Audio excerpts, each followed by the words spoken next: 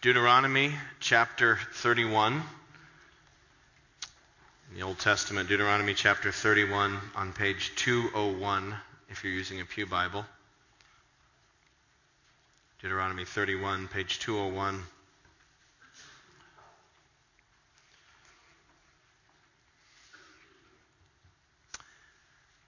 So, where do we go from here? This morning is our last sermon in this study of the Old Testament book of Deuteronomy. For those of you who've been with us for the last year or so, you know that we've been in this for a while. Our first study in this was on September 10th, 2010. So we're about 13 months in this Old Testament book. And it's been interesting because we've sort of studied Deuteronomy in parallel with the construction project. So as we've worked our way through Deuteronomy, we finished this building project also last month. And that was intentional, by the way, because we've been not only trying to build a new facility, but we've wanted to make sure that as we're building a new facility, we are studying what's far more important, how to be a healthy biblical church. And Deuteronomy is all about God's people living in covenant with each other and living in covenant with God. And so the goal was to not only build a pretty new building, and it is lovely, but when the doors opened and people came into the new building, that they would find a healthy biblical church inside the church building. And so our elders were concerned that our church be spiritually growing as a congregation, even as we were physically constructing a new space for us to gather. And so this morning we come to the end of Deuteronomy 31.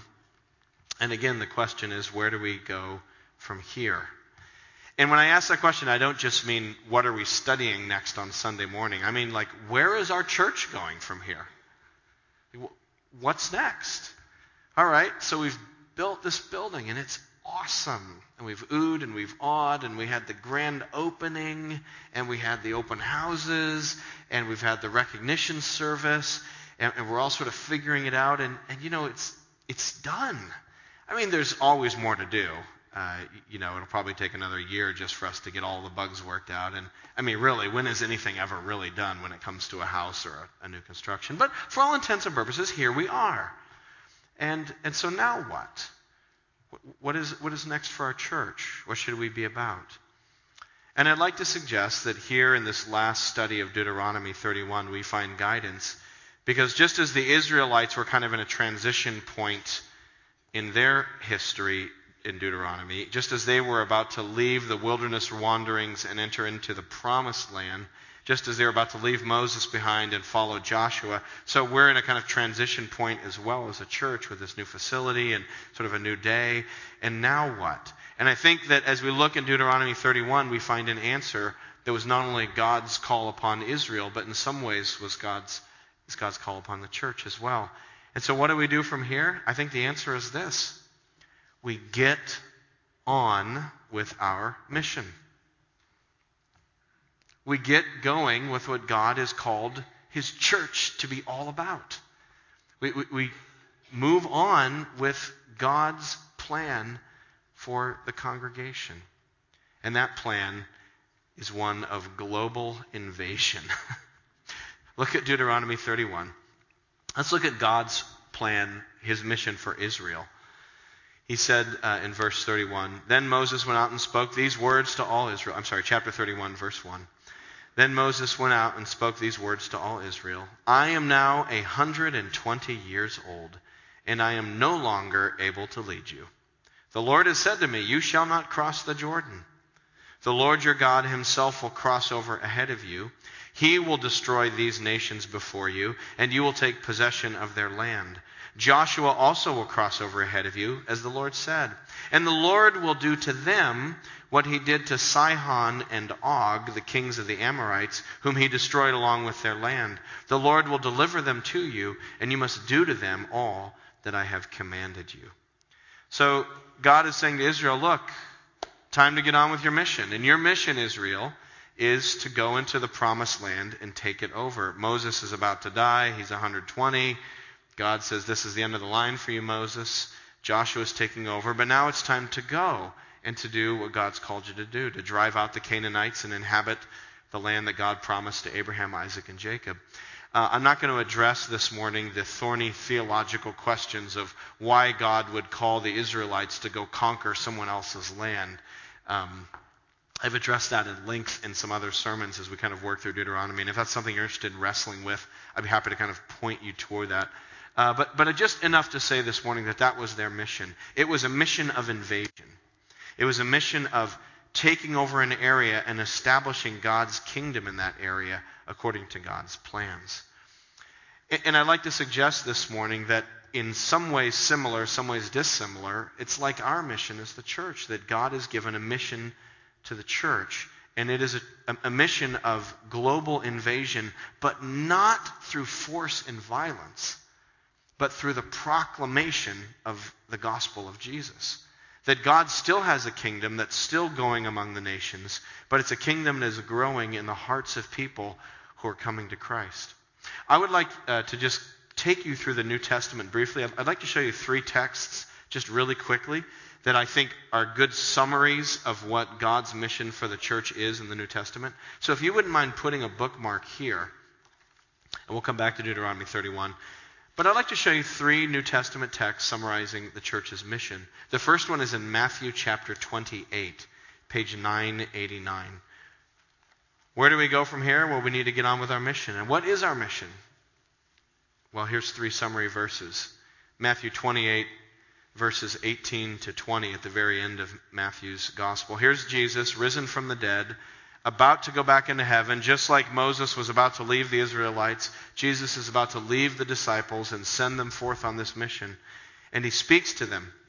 Matthew 28, verse 18, page 989. He says, "Then Jesus came to them and said, 'All authority in heaven and on earth has been given to me. Therefore go and make disciples of all nations, baptizing them in the name of the Father and of the Son and of the Holy Spirit, and teaching them to obey everything I've commanded you. And surely I am with you always to the very end of the age.'" So Jesus says, I'm risen. All authority is mine. I'm sending you out to all the nations. Notice the global focus. Make disciples of all nations. And what's the task? Conquest? No. Disciple making. In other words, to call people to follow Jesus and trust that God is going to call people to himself. And when people respond and come to Christ, gathering them together in churches, hence baptizing, teaching that happens in churches where people get together and we're baptized and we learn to grow as disciples. We learn what it means to be a follower of Jesus Monday through Saturday, not just on Sunday morning. What it means to be a follower of Jesus throughout the week. And so we're learning to obey him. And so this is the church's mission, to proclaim the gospel and to gather disciples into congregations, which in turn continue to proclaim the gospel and gather new disciples and new congregations. And so for the last 2,000 years, that is what God has been doing and is continuing apace today. Let me show you a second text. It's Luke chapter 24 on page 1048 in your Pew Bible. Luke chapter 24, another post-resurrection pep talk from Jesus to the disciples in which he's helping them understand what they're supposed to be doing. The disciples are still flummoxed as to why Jesus was crucified, and so he's got to lay it all out for them. Look, this is why I came, he's explaining. And so in verses 45 to 49, he says, of Luke 24, "Then he opened their minds so they could understand the scriptures. He told them, 'This is what is written, that Christ will suffer and rise from the dead on the 3rd day. And repentance and forgiveness of sins will be preached in his name to all nations, beginning at Jerusalem. You are witnesses to these things. I'm going to send you what my Father has promised, but stay in the city until you have been clothed with power from on high.'" Notice the similar themes. You're going to all nations. This is the message that's going to be preached. This is the gospel. Here you actually have a summary of the gospel. You know, look at this wonderful, pithy little summary of the whole gospel message. That the Christ would suffer and rise from the dead, the cross and the empty tomb. And then our response should be repentance, verse 47. And then we have our sins forgiven as we turn from our sin and we put our hope in Jesus who was crucified and buried. Some of us have been here the last year studying Deuteronomy. Maybe you haven't been here the last year. Maybe you just walked in today. Maybe this is a friend invited you and you decided to come, or maybe you're relatively new to the church. And could I just encourage you by saying what a great time to be here, because verses 46 and 47 are a tight summary of the gospel message. Sometimes Christianity can be overwhelming. All the different denominations, all the different Bible translations. There's so much to know. I mean, I've never read something this thick. I mean, this is crazy. I mean, how am I supposed to understand all this? I don't feel like I know anything. Could someone just summarize it for me? Look, here it is. If you don't understand anything else about Christianity and about the teaching of Jesus, this is the core, the basic atom of Christianity. It's the gospel. That Jesus died on a cross for our sins, that he rose again, and if you will turn away from your I'm first, it's all about me life, and repent of that and look to Christ as Savior and Lord, you'll be forgiven and you'll have eternal life. That's the whole gospel. The church doesn't make people Christians. Baptism doesn't make you a Christian. We don't have a class or a ritual that can make you a Christian. A Christian is someone who has turned from their sin and put their faith in Jesus and believe that he is the Savior who died for them and rose again. It's through Jesus that we're reconciled to God. And that's the message we take. And it's going to go to all the nations. So there it is, the mission of the church, taking the gospel to all nations. One more verse to give you a sense of the mission of the church. Look at Romans chapter 1. It's on page 1112 in the Pew Bible. Romans chapter 1. This is now not Jesus, but one of Jesus' followers, the Apostle Paul, writing about 3 decades-ish after Jesus. And here's Paul after a life of ministry, serving Jesus, going to all the nations, proclaiming the gospel. And look how Paul summarizes it. And notice different words, but same theme. Look at Romans chapter 1, verse 5. Paul says, through him, that is through Jesus, and for his name's sake, we received grace and apostleship to call people from among all the Gentiles. That's the same word, nations. All the ethne, all the ethnic groups, to the obedience that comes through faith. And so here's Paul saying the same thing. I received grace from Jesus, and Jesus has now sent me out to all the ethne, that's the Greek word, to all the nations, to all the ethnic groups, and I'm going out to call them to faith in Christ and to obey him. So there's the mission of the church, to go forward, to teach people about Christ, and to trust that God will bring whom he wishes to bring, and that those disciples gather together in churches where they love each other and love God and continue to teach the gospel. And this is God's plan. That's why we have this on the front of our bulletins. By the way, if you take out this bulletin for a second, look at the front. You'll notice that we have our mission statement here. Here's our church's attempt to summarize the basic mission of the church. This is on the bulletin every Sunday. You probably don't see it because it's on the bulletin every Sunday. Something you see every week you stop seeing. So let's look at something that we've been overlooking. Here's our way our church has summarized the mission of the church. South Shore Baptist Church exists to glorify God by doing 2 things. 1, worshiping him. We gather to worship him. And 2, by making disciples for Christ from the people of the South Shore and beyond. And so that's the way we've kind of summarized it. You could probably summarize it different ways and use different words, but you get the gist? This is the mission of the church, and this is why we're here. This is what we need to be about. That's why after Deuteronomy, the next sermon series is we're going to study the Gospel of John in the New Testament.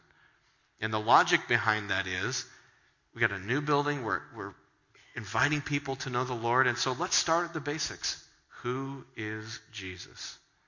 Let's just go back to square one. And let's remind ourselves who the Lord is, because he is our message. It's interesting. We're going to be studying John in the Sunday morning services. One of our elders, Mark Jennings, during adult Sunday school, is teaching the Gospel of Matthew in Fellowship Hall. And our interim youth director is teaching our junior high school students through the Gospel of Mark this year. So we just need someone here to volunteer to do something with Luke, and we're going to have the whole thing covered. But isn't it interesting, kind of a synergy taking place as the whole church is saying, we're here to proclaim Jesus and let's study him. As we want to invite friends to say, I want you to meet Jesus. That's what this is all about. To meet Christ and to know him and to walk with him and to love him. Well, now let's go back to Deuteronomy 31 as we think about our mission.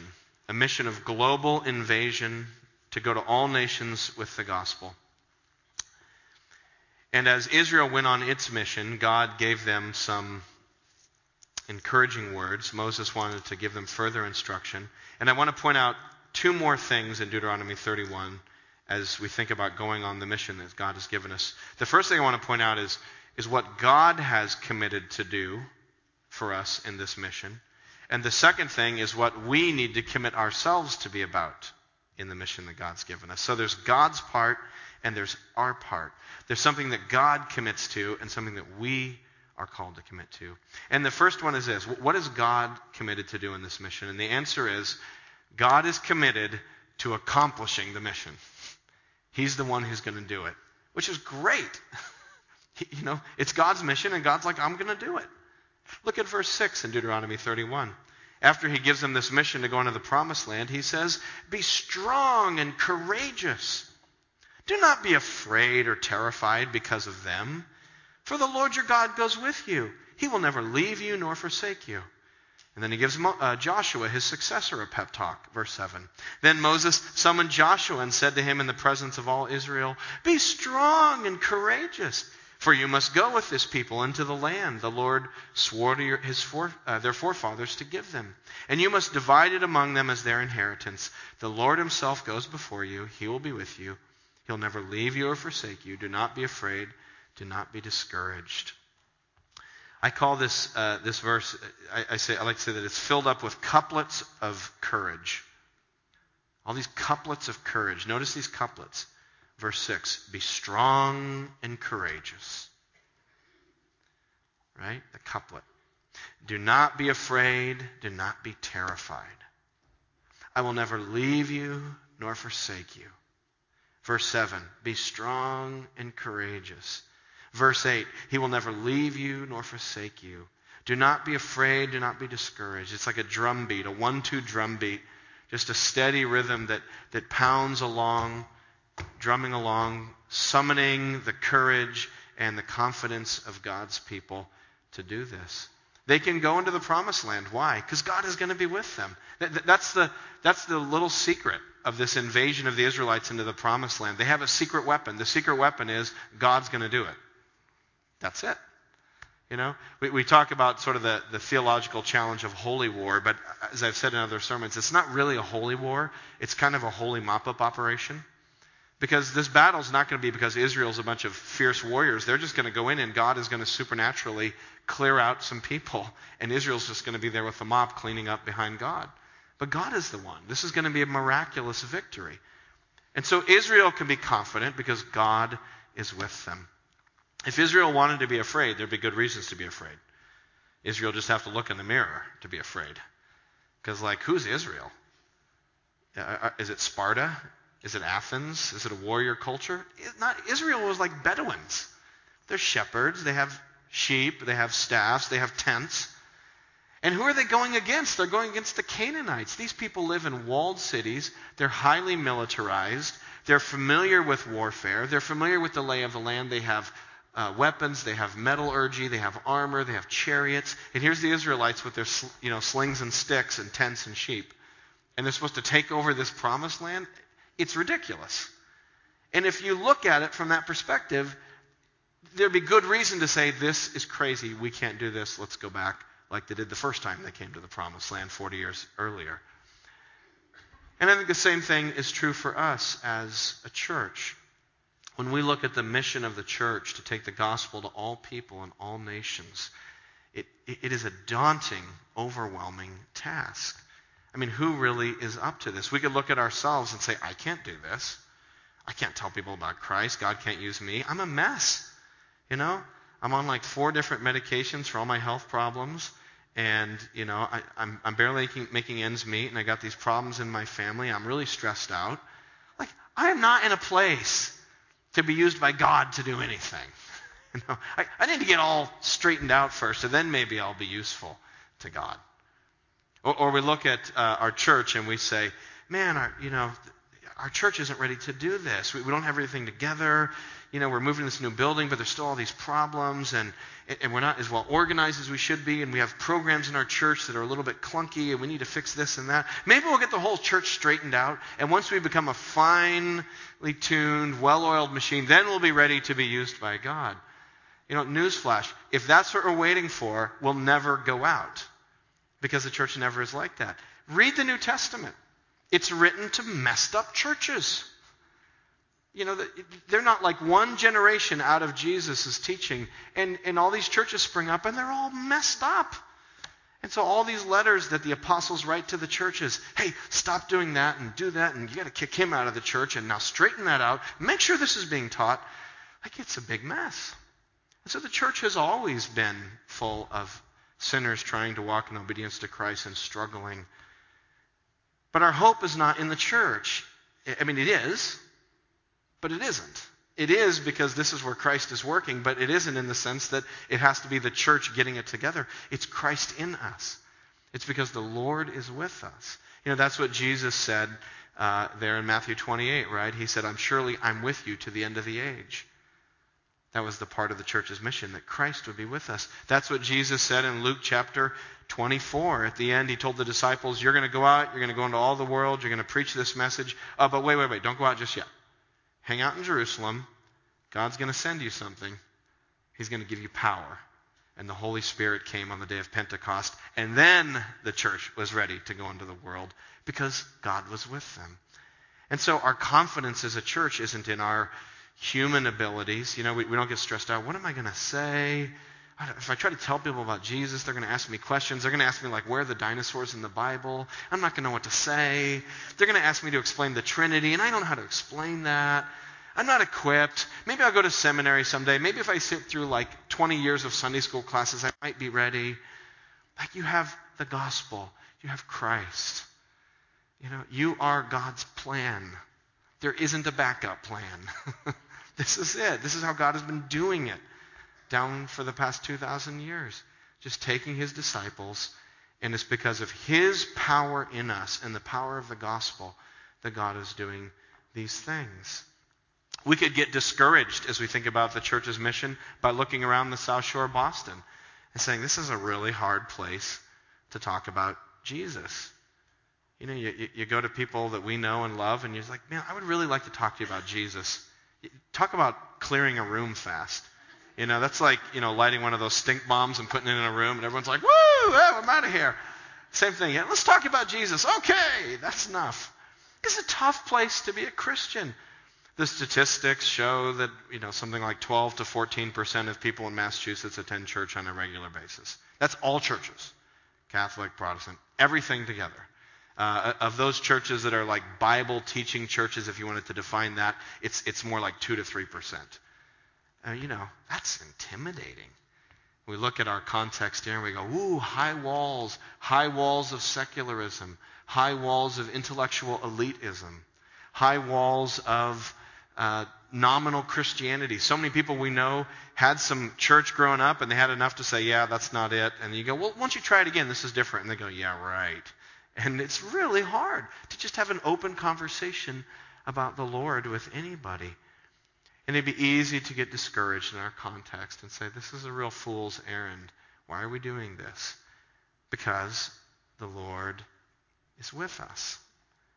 Because Christ is real. Jesus is risen. Okay, look, either Jesus is risen from the dead or Jesus is not risen from the dead. There's not really a middle position. It's like the continental divide. A drop of rain falls on the continental divide, and if it falls on this side, it goes down to that ocean. If it falls on that side, it goes down to that ocean. The resurrection of Jesus is our theological continental divide. He either is risen or he isn't. You're either alive or you're not alive. And if he's risen, then anything's possible. And if he's the Lord who's risen from the dead, then that means he holds New England in his hand. And if God wants to shake New England, he can do it. If God wants to judge New England, he can do it. And if God wants to revive New England, he can do it. And that's the bottom line. And so our confidence in trying to be his ambassadors here doesn't lay in our abilities and skills. It's ultimately in his power and in the power of the gospel. Even this whole idea of bringing the gospel to those who are not told, going to the nations. I mean, look, I can't even get myself straightened out of the church, the South Shore. I'm doomed. The ends of the earth, I mean, really? No way. That's not going to happen. I'm not equipped for that. But Christ is Lord of the nations. And so it's because of who he is that we can have hope for the gospel reaching all nations and all places. It's all about God's power. And so just as God told the Israelites, don't be afraid, don't be discouraged, don't be anxious, go and do the mission, go into the promised land. God sends us out boldly, like people who don't even have our shirts buttoned up and trying to get our backpacks on, and he's kicking us out the door. Go, go, go. And I'm not ready yet. You're ready. I'm right behind you. I'm leading the way. You go. And God is at work. I was down in New York City this week. I had a real privilege of speaking to a group of pastors down there just about church health and preaching the Bible and good stuff like that. And one of the pastors came up to me after the service, and he goes, I got a sister-in-law. She lives in Hingham. Is that near you? And I was like, pretty close. And I'm like, yeah, that's where the church is. He goes, oh, so you are in Hingham. He's like, well, my wife's sister lives there, and she's really frustrated because she's searching for something, and she's tried some different churches, and she doesn't know what she's looking for. And could we find a way to have you invite her to your church? So we started, scheming like, well, maybe if your wife comes next time, she can invite her to come to church here or something, or I told her about community Bible study, and I was just trying to think about how to help this woman find Jesus. And isn't it weird? Like you go to New York City because you think you're going to help pastors there, but God has this ridiculously complex, awesome super plan for everything he's doing. And it's like, all right, so to get that person there, Jeramie goes here, and then, this person's there. Because it's all his thing. And we just walk around, and often we're surprised by what God throws at us. It's his power. He's the orchestrator. We just do what he calls us to do. Just one more story like that. Jennifer Bull, our worship director, who was playing the piano this morning, a couple weeks ago, she got rear-ended in Dunkin' Donuts drive-through line. She was sitting there, waiting to get her coffee, and boom, and someone looking through their change, not watching what they were doing. So they pulled their car over, and she took the deep breath, got herself settled, and then went out to the woman behind her and said, are you okay? Let's make sure everyone's okay. And apparently this woman's like, oh, I'm not okay. I was freaking out. I wasn't looking. And she's like, I'm not okay. She goes, I lost my job after I don't know how long, years and years. And she says, and my son is addicted to drugs. And she goes, I'm not okay. Jennifer said, okay, well, let's exchange information. So they exchanged all their insurance information. Then Jennifer said, can I now pray for you? And the woman was like, because, we often say that to each other in Massachusetts, as you know. Okay. I mean, if you just rear-ended someone and they want to pray for you, you're kind of in a spot. You need to let them pray. So she's like, okay. And so Jennifer just prayed for this woman. Then after she prayed for the woman, she went to her car. She said, wait a second. And she got this woman a copy of the Gospel of John. And, and now Jennifer has her contact information on the insurance so she can just follow up, see how she's doing. But that's what God does. God just works in all kinds of crazy ways and things that surprise us. But as long as we're sitting around thinking about, I can't, and there's all these problems and all these limitations, and I'm not this and I'm not that, and the church isn't this, and this culture is too tough, we're not even going to be aware to all of these orchestrations that God is doing, and just have the confidence to step out in faith and open our mouths and see what God will do and see what God can do in our midst. And so God is with us. God is the one who does the work. The mission is to take the gospel to the nations. For God's part, he has promised to never leave us or forsake us, and he's with us through the Holy Spirit. It's his mission, and we are along for the ride in many ways. And yet, there's a part for us too. We're not completely passive. We have to open our mouths. But there's something else that we need to do. And that is in verses 9 to 13. Our task is to stay faithful to God's word. So God stays faithful to us, and that's why we have confidence and don't have to be afraid. But we have to stay faithful to him. We have to draw close to Christ. And the way we draw close to God, the way you know God and walk closely with God, is through faithfulness to his word, knowing him through his word and obeying his word. Because look at verses 9 to 13. So Moses wrote down this law and gave it to the priests, the sons of Levi, who carried the ark of the covenant of the Lord, and to all the elders of Israel. Then Moses commanded them at the end of every 7 years, in the year of canceling debts, during the Feast of Tabernacles, when all Israel comes to appear before the Lord your God at the place he will choose, you shall, get this, read this law before them. So every year, read the whole law to Israel. Assemble the people, men, women, and children, and the aliens living in your towns, so they can listen and learn to fear the Lord your God and follow carefully all the words of his law. Not fear the Canaanites, but fear God. Their children who do not know this law must hear it and learn to fear the Lord your God as long as you live in the land you're crossing the Jordan to possess. God's people fear him in the sense of honoring and reverencing him. That's a mark of God's people. And so by staying close to his word, we stay close to him and we fear him, and he stays close to us. Because the most important thing we have in this mission is the presence of God, and so we need to stay close to him. Look at this. Turn over really quickly to Joshua. It's the next book right after Deuteronomy. This is Joshua. This is post Moses' death. Now Joshua is ready to go into the promised land. And look at Joshua chapter 1, verse 6. Right after Deuteronomy, Joshua chapter 1, verse 6. Does this sound familiar? Be strong and courageous, because you will lead these people to inherit the land I swore to their forefathers. Be strong and very courageous. Okay, we've heard that. Then here's the command to follow the word. Be very careful to obey all the law my servant Moses gave you. Do not turn to it from the right or the left, that you may be successful wherever you go. Do not let this book of the law depart from your mouth. Meditate on it day and night, so that you may be careful to do everything written in it. Then you'll be prosperous and successful. Have I not commanded you? Be strong and courageous. And we're back to the couplets of courage. So you got verse 6, be strong and courageous. Verses 7 and 8, stick to the Bible, stick to my word, meditate on it. And then at the end of it, verse 9, back to strong and courageous. So it's kind of like a sandwich. Do you see that? That's how it's been structured. So for our part, we need to cling to the Lord and to his word. And draw close to him and know him and love him. And so the church then is called to both a going out and also a drawing together around his word. I like to say sometimes that I think of a healthy church as having a kind of tidal rhythm, a sort of in and out breathing pattern. There's sort of a tide to it. You know, the tide comes in and the tide goes out and the tide comes in. And I think that's how a healthy church looks. We all come in, you know, on Sundays especially, but Bible studies or having coffee with another Christian. And as we come in, we gather around the word and we teach our hearts again to treasure Jesus above all else.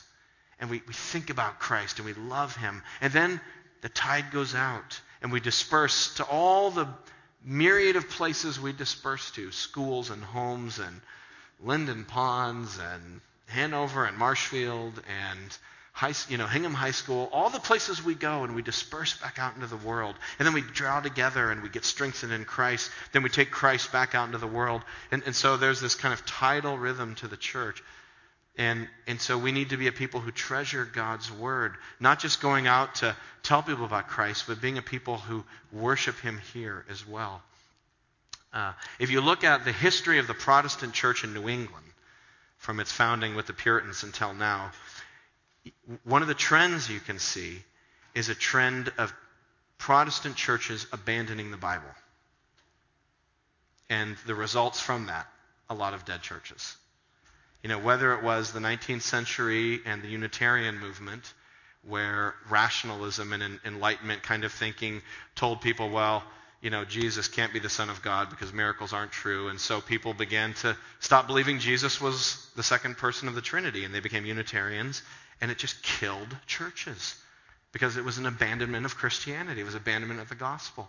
Or you think about in the 20th century, the sort of the social gospel movement that came, and people said, the purpose of the church isn't to worry about truth and doctrine and all that stuff. It's just to, the purpose of the church is we got to fix the problems in society. We need to get out there and do that. And the church's mission is not to fix the world. Does that sound funny? The church's purpose is not to fix the world, because we can't. We can't even fix ourselves. We're proclaiming Jesus returning who will fix the world. And God is changing our hearts and changing us into the kind of people who really do care about problems in the world. Instead of being so self-centered, we're starting to care about the widow and the alien and the orphan. And we're starting to love the Samaritan, like the Good Samaritan, the man on the side of the road. So God is changing us, and we're proclaiming the return of Christ. But the mission of the church is not to fix social ills, because we can't. It's to proclaim the message that Jesus is the Savior and He's returning and calling people to love and to follow Him. And so, we have to make sure that as a church, as we grow, as we build, as whatever we do, we stay close to the Word of God. I even think about the building project here and the way we've sort of come back to God's Word, even shaping the architecture of this new building. We just built this new facility. 13 years ago, when we first started imagining this thing, we weren't imagining this. We were imagining a multi-purpose gymnasium space where you could hold worship services, but the emphasis would be on outreach opportunities to the community, kind of a community center, getting involved in the town that way, which I think can be a fine thing to do. But the problem was, it wasn't as focused on God's Word in the same way. And so we went through the town boards and we hit a wall about 2004, 2005, and the thing just kind of stalled out. And so we were like, God, what do you want us to do? But the funny thing was, even though the building plan stalled out, God was still growing the church. We're like, why is the church still growing? We didn't do any basketball leagues. What's happening? Oh, it's His Word. His Word, is being proclaimed. His Word is being taught in small groups. All the people in the church are going out and telling their friends about the Lord. The gospel is doing the work. So what we did was, in the second kind of iteration of this, we instead said what we need is a sanctuary where we can worship Jesus, proclaim His Word. We need classrooms where Christians and people can gather and study more about Christ, and then disperse. And in all of your varied ways, to go out into your communities and do whatever it is that God calls you to do to speak the name of Jesus. And so it was kind of like we had a building project that was fine, but it just was a little bit out of alignment. The building project was out of alignment with our mission. And I think God gave us a dead end so He could go and bring those back together, like going to the chiropractor. We had to get it realigned, and it hurt a little bit, but it was good. And so now I feel like what we've built is more in alignment with what God's Word is calling us to be. But that's not just a building. Like, that's how all of our lives need to be as Christians. Like, all of our lives need to be constantly realigned with God's Word. And if we're going to go out and fulfill our mission and be God's people, then that means each of us individually have to say, is my life aligned with the Word of God?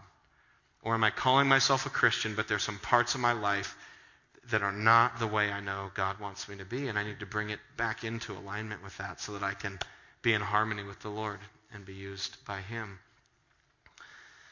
And when we do that, amazing things can happen. God can use us, and that's our calling. It's not beyond hope. God is in charge. He's sovereign. Just one more encouraging story along these same lines. There was a couple guys in our church who had a heart for some of their friends, other men they knew who didn't know the Lord, or they were kind of searching and had questions. So they said, let's get together and we'll do a Bible study. And they said, look, you guys can come. You can ask any questions you want. It's totally fair game. We're going to study through the Beatitudes. Blessed are the poor in spirit. Blessed are the meek. And we're just going to study those and read them together. So there's a couple Christians and a whole bunch of guys who had full of questions and weren't sure what they thought. And they just started studying the Bible. And it's amazing. Friendships gathered and built around that, which, by the way, is amazing for men to get together and be friends. We just don't really do that as men. But somehow these guys started forming friendships in a group, and they started studying God's Word together. And that's gone on now for a couple years. And a couple weeks ago, they actually all went away down to the Cape for a spiritual retreat to just hang out together and study the Bible for a weekend. Like, that doesn't happen with guys. You know, when guys go away, like they go camping to drink beer and swear.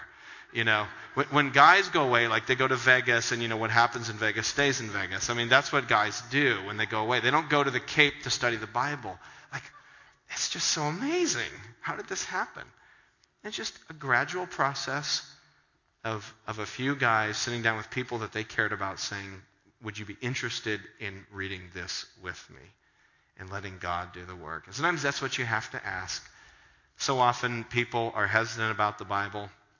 One of the biggest objections I hear to the Bible is, well, I mean, why read the Bible? There's so many different interpretations out there of the Bible. People have so many different takes on it.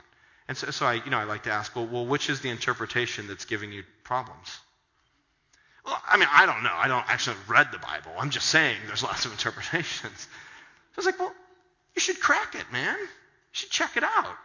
Like, do you want to sit down and read about it? Oh, I don't know. Well, why don't you just read it? Hey, here's some people who are reading it together. And then just let the Bible, like, go, you know, it's a virus. Like, you get it injected and then it just takes over. So you just have to let people see what God's Word has to say and let them find Christ on their own in the Word. And that's all we have to do as a church is be faithful to the gospel, be faithful to His Word. Where do we go from here? Here's the real honest answer. I don't know. I just don't know. I know what we're supposed to be doing. I don't know what it's going to look like 5 years from now. Which I think is really fun. To simply be on a mission. This isn't a program. This isn't a kit that we bought somewhere that has a certain process we're following. This is real life. This is real time. This is better than reality TV. This is reality. And it's us being God's servants right here, right now, opening ourselves up to God's mission to share the gospel. And we don't know what's going to happen. I just know what we should be about. And so may we as a church put our trust in Christ and in His Word and be His ambassadors because God is afoot and we have the great joy and privilege of going along for the ride. Let's pray.